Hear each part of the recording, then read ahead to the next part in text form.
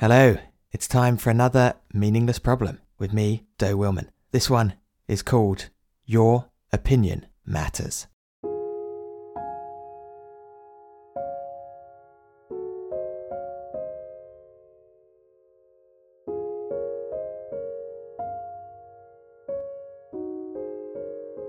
Good afternoon, sir. My name is Emma. How may I help you today? And do you have photo ID, sir? Good, you've come prepared. Now, I do have to inform you, you are currently taking part in an exciting new trial. That's right. Now, as you may be aware, sorry, sir, this will only take 2 minutes. As you may be aware, okay, we did away with queuing about 3 years ago, didn't we? But, well, we've conducted a survey and it suggests, it's just an indication that customers would in fact prefer to stand in line rather than sit and wait. So this is just a trial, but we are reintroducing a standing queue for a limited time only on a strictly trial basis. Okay, now, God, she's exhausting, isn't she? She's like this every single day. No matter how mundane her task is, Emma will perform it to the letter. She watches every single episode of the Martin Lewis Money Show so that she can pretend she knows something about finance. But her entire role is simply to say hello. You might think this is great. You might be overjoyed with such wonderful customer service, but for me, it's a living nightmare. I am the voice in Emma's head, and I can't stand it. Greeting customers who don't care, who don't see her, who would be no less content to be greeted by a robot, and nothing ever happens. People come in, they put some money in, they take some money out, they leave. Sometimes they're rude, sometimes they're fine, but nothing ever happens, and Emma never seems to mind. What I wouldn't give for something exciting to happen, something to justify the seriousness with which she takes her position. But not only does Emma not mind the tedium, she genuinely likes her job. It's not fake, the big smile she puts on, the positivity she radiates. She genuinely enjoys being around members of the public. The only way I can entertain myself is by making her eat. That's the only way I get my kicks. She's always on one diet or another, but I always manage to break her. When she lost 2 stone over the course of last summer, she'd go round showing everyone her before and after snaps. Well done, I kept saying. Good for you, very impressive.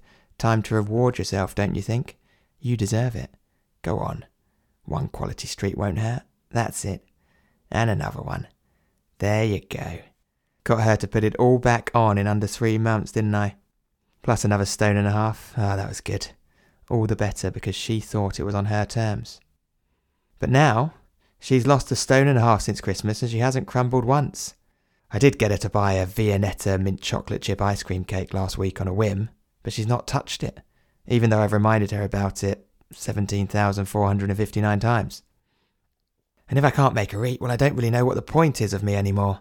Just buzzing around, talking to myself while she bleats on and on. May I ask, sir, which do you prefer? Sitting until you're called or standing in line? And is that a strong preference, is it, sir? Now, one final thing to note, sir. There's an exit poll for you to fill out as you leave. If you wouldn't mind taking 2 minutes to share your experiences, that would be most helpful. Because your opinion really, really matters to me. Thank you ever so much. Some of the customers know her. They're familiar with her.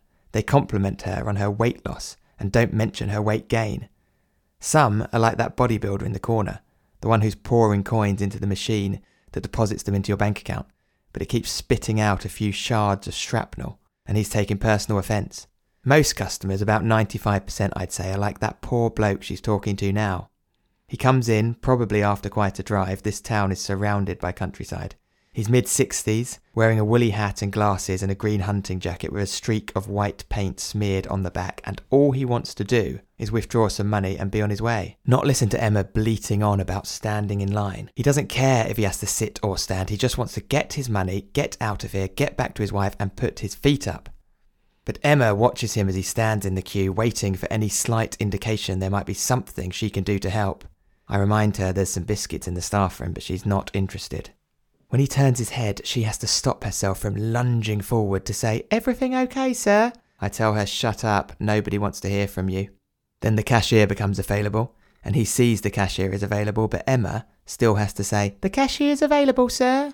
And even when he's walked over to the cashier, she keeps an eye on him to make sure he's being served well. Gina with the fringe, she's new, you see, and it's up to the more experienced members of staff to be there if the newer ones need support, even though Gina is more than capable of serving this kindly old gentleman who simply wants to get his money and, oh my God, he's got a gun. The customer, the old man with the woolly hat and the hunting jacket with the white paint smeared on the back, has dropped a gun into the metal tray separating him from Gina.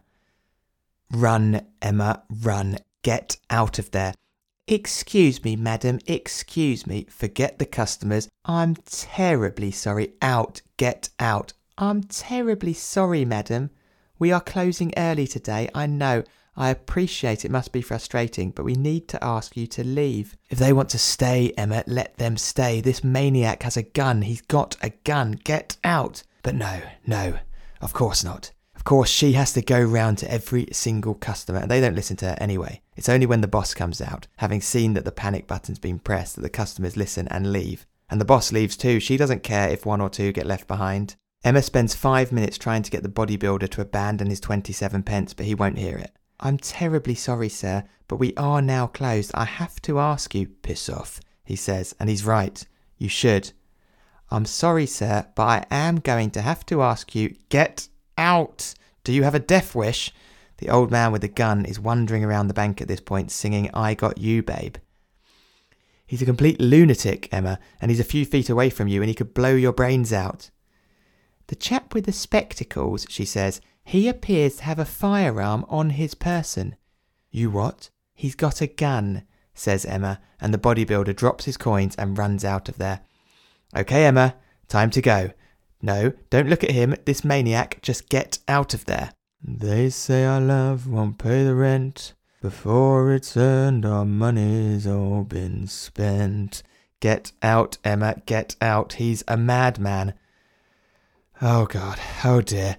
Oh, my. You won't believe this. You won't even. Emma is worrying about the man with the gun. She thinks if she leaves him alone, he might do something to harm himself. Well, let him, Emma. Better than him harming you, isn't it? Forget about him and get out. No, don't do that. Don't. I guess that's so. We don't have a pot. Don't sing. For God's sake, don't sing. But at least I'm sure of all the things we got. He's staring at you now. Is that what you wanted? Is it? The man with the gun is... Oh, you think he's got kind eyes. She thinks he's got kind eyes. Emma, kind eyes or not, he is not going to listen to anything you say. Why would he care what you have to say? Why would anybody care what you have to say? You are... Okay, she's going. She's stopped and she's turning around. You're not a bad man, she says so quietly he can't possibly hear her. I know you're not a bad man. Just shut up and get out. I'm terribly sorry, he says. Well, isn't that lovely? You want to ask for his number, do you?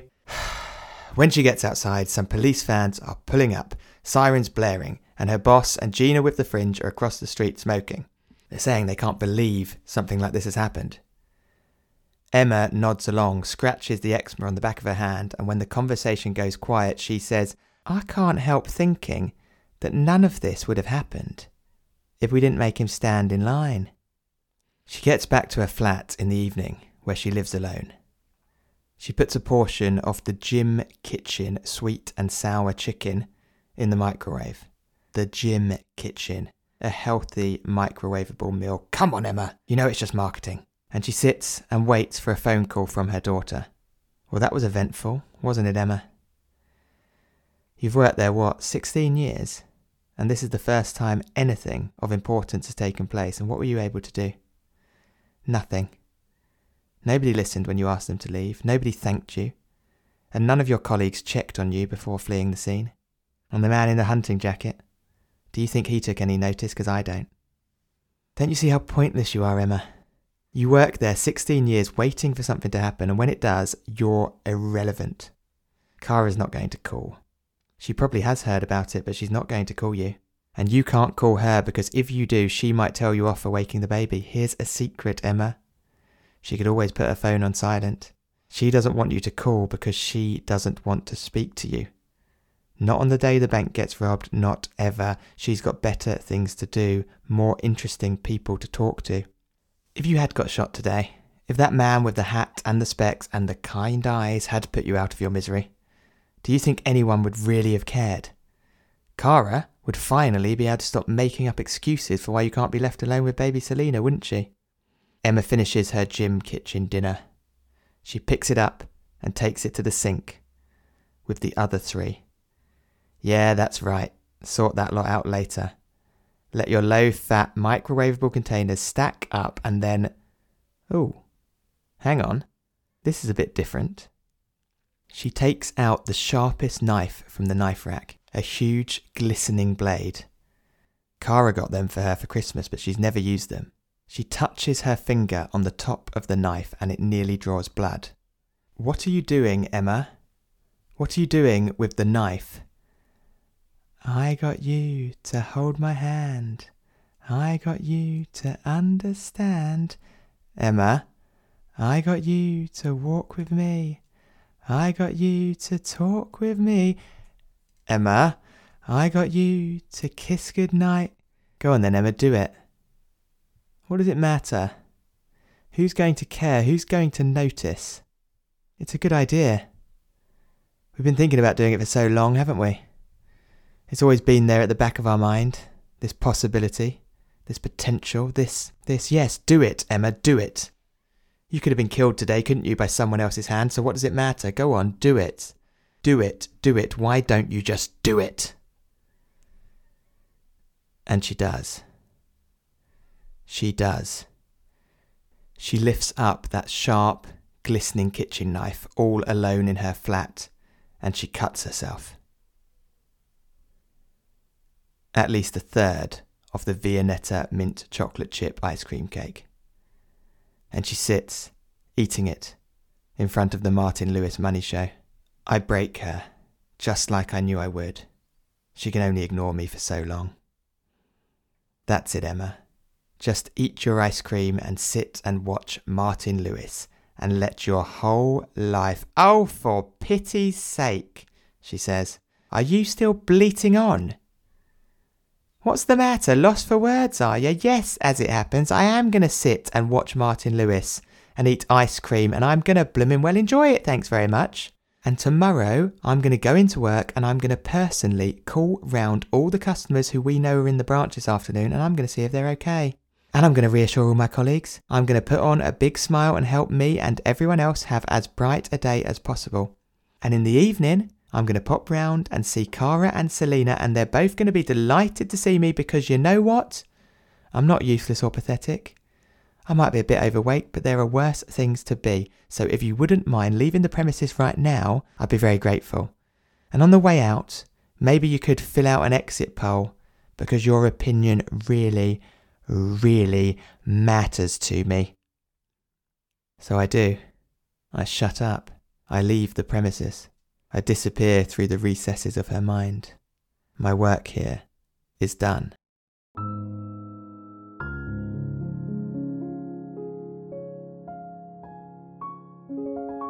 That was Your Opinion Matters. Thank you very much for listening. You know who really does value your opinion? Your friends, particularly when it comes to recommendations for podcasts or audio fiction. So, you know what to do. And I'll see you here next week.